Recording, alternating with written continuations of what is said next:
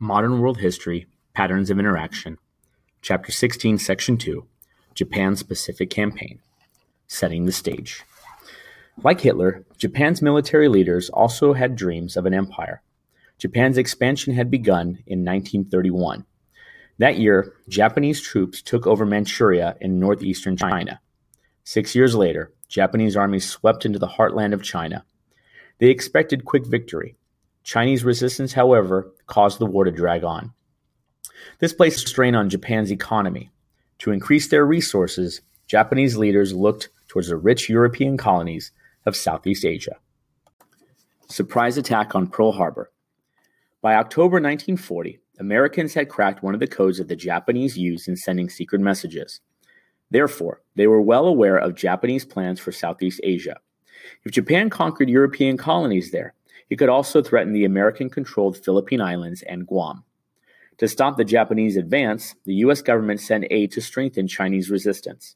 And when the Japanese overran French Indochina, Vietnam, Cambodia, and Laos in July 1941, Roosevelt cut off oil shipments to Japan. Despite an oil shortage, the Japanese continued their conquest. They hoped to catch the European colonial powers and the United States by surprise. So they planned a massive attack on British and Dutch colonies in Southeast Asia and on American outposts in the Pacific. At the same time, Admiral Isoroku Yamamoto, Japan's greatest naval strategist, also called for an attack on the U.S. fleet in Hawaii. It was, he said, quote, a dagger pointed at Japan's throat, end quote, and must be destroyed. Day of Infamy. Early in the morning of December 7, 1941, American sailors at Pearl Harbor in Hawaii awoke to the roar of explosives. A Japanese attack was underway. U.S. military leaders had known from a coded Japanese message that an attack might come, but they did not know when or where it would occur. Within 2 hours, the Japanese had sunk or damaged 19 ships, including 8 battleships, moored in Pearl Harbor. More than 2,300 Americans were killed, with over 1,100 wounded. News of the attack stunned the American people. The next day, President Roosevelt addressed Congress. December 7th, 1941, he declared, was, quote, a date which will live in infamy, end quote. Congress quickly accepted his request for a declaration of war on Japan and its allies. Almost at the same time of the Pearl Harbor attack, the Japanese launched bombing raids on the British colonies of Hong Kong and the American-controlled Guam and Wake Island. They also landed an invasion force in Thailand. The Japanese drive for a Pacific empire was underway. Japanese victories. Lightly defended, Guam and Wake Island quickly fell to Japanese forces. The Japanese then turned their attention to the Philippines. In January 1942, they marched into the Philippine capital of Manila. American and Filipino forces took up a defensive position on the Bataan Peninsula on the northwestern edge of Manila Bay. At the same time, the Philippine government moved to the island of Corregidor, just to the south of Bataan. After about 3 months of tough fighting, the Japanese took the Bataan Peninsula in April. Corregidor fell the following month. The Japanese also continued their strikes against British possessions in Asia. After seizing Hong Kong, they invaded Malaya from the sea and overland from Thailand. By February 1942, the Japanese had reached Singapore, strategically located at the southern tip of the Malaya Bay. After a fierce pounding, the colony surrendered. Within a month, the Japanese had conquered the resource-rich Dutch East Indies, now Indonesia, including the islands of Java, Sumatra, Borneo, and Celebes. The Japanese also moved westward, taking Burma. From there, they planned to launch a strike against India, the largest of Great Britain's colonies. By the time Burma fell, the Japanese had taken control of more than 1 million square miles of Asian land. About 150 million people lived in this vast area. Before these conquests, the Japanese had tried to win the support of Asians with the anti-colonialist idea of, quote, East Asia for the Asiatics, end quote. After victory, however, the Japanese made it clear that they had come as conquerors. They often treated the people of their new colonies with extreme cruelty. However, the Japanese reserved the most brutal treatment for Allied prisoners of war.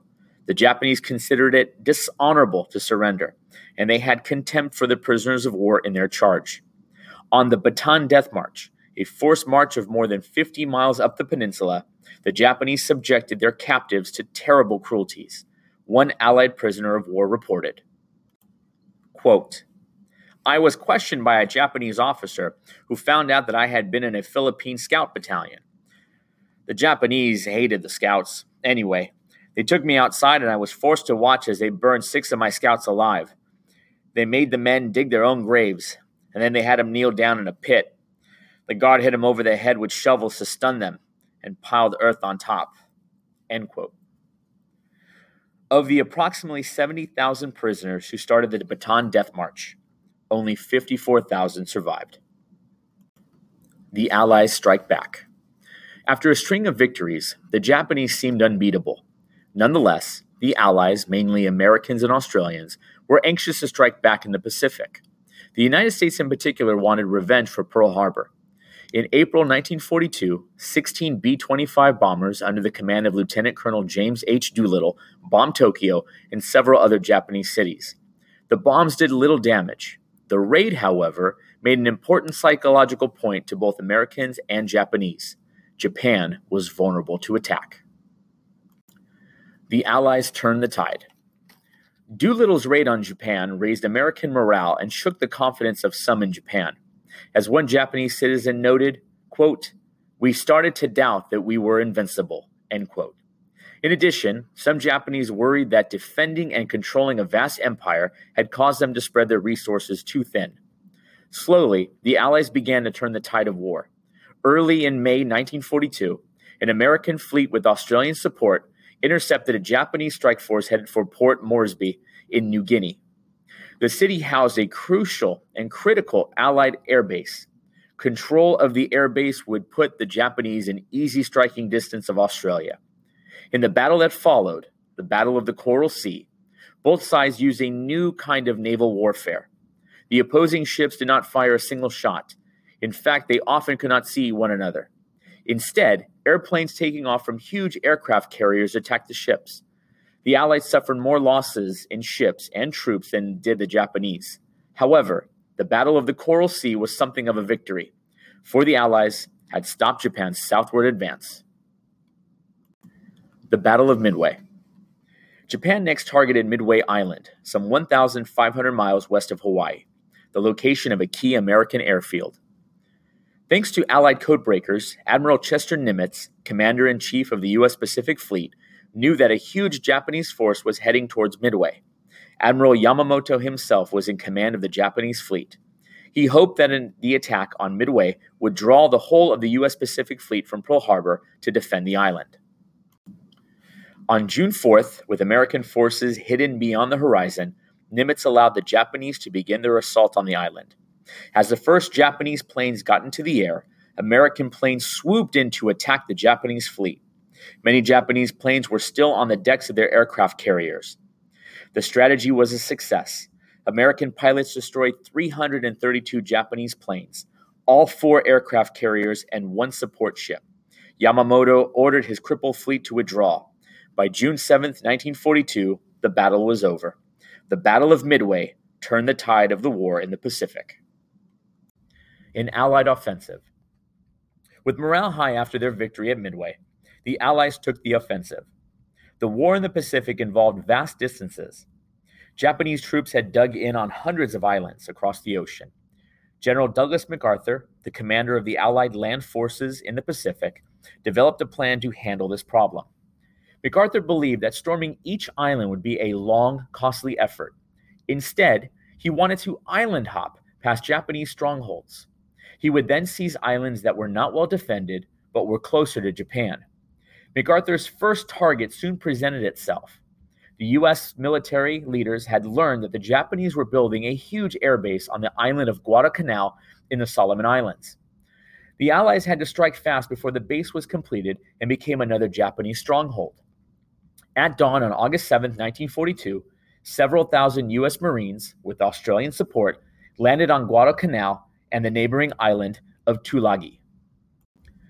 The Marines had little trouble seizing Guadalcanal's airfield. but the battle for control of the island turned into a savage struggle as both sides poured in fresh troops. In February 1943, after 6 months of fighting on land and at sea, the Battle of Guadalcanal finally ended. After losing more than 24,000 of a force of 36,000 soldiers, the Japanese abandoned what they came to call the Island of Death. To American war correspondent Ralph Martin and the U.S. soldiers who fought there, Guadalcanal was simply hell. Quote, "Hell was red furry spiders as big as your fist, enormous rats and bats everywhere, and rivers with wading crocodiles. Hell was the sour, foul smell of the squishy jungle, humidity that rotted a body within hours. Hell was an enemy so fanatic that it used its own dead as booby traps." End quote.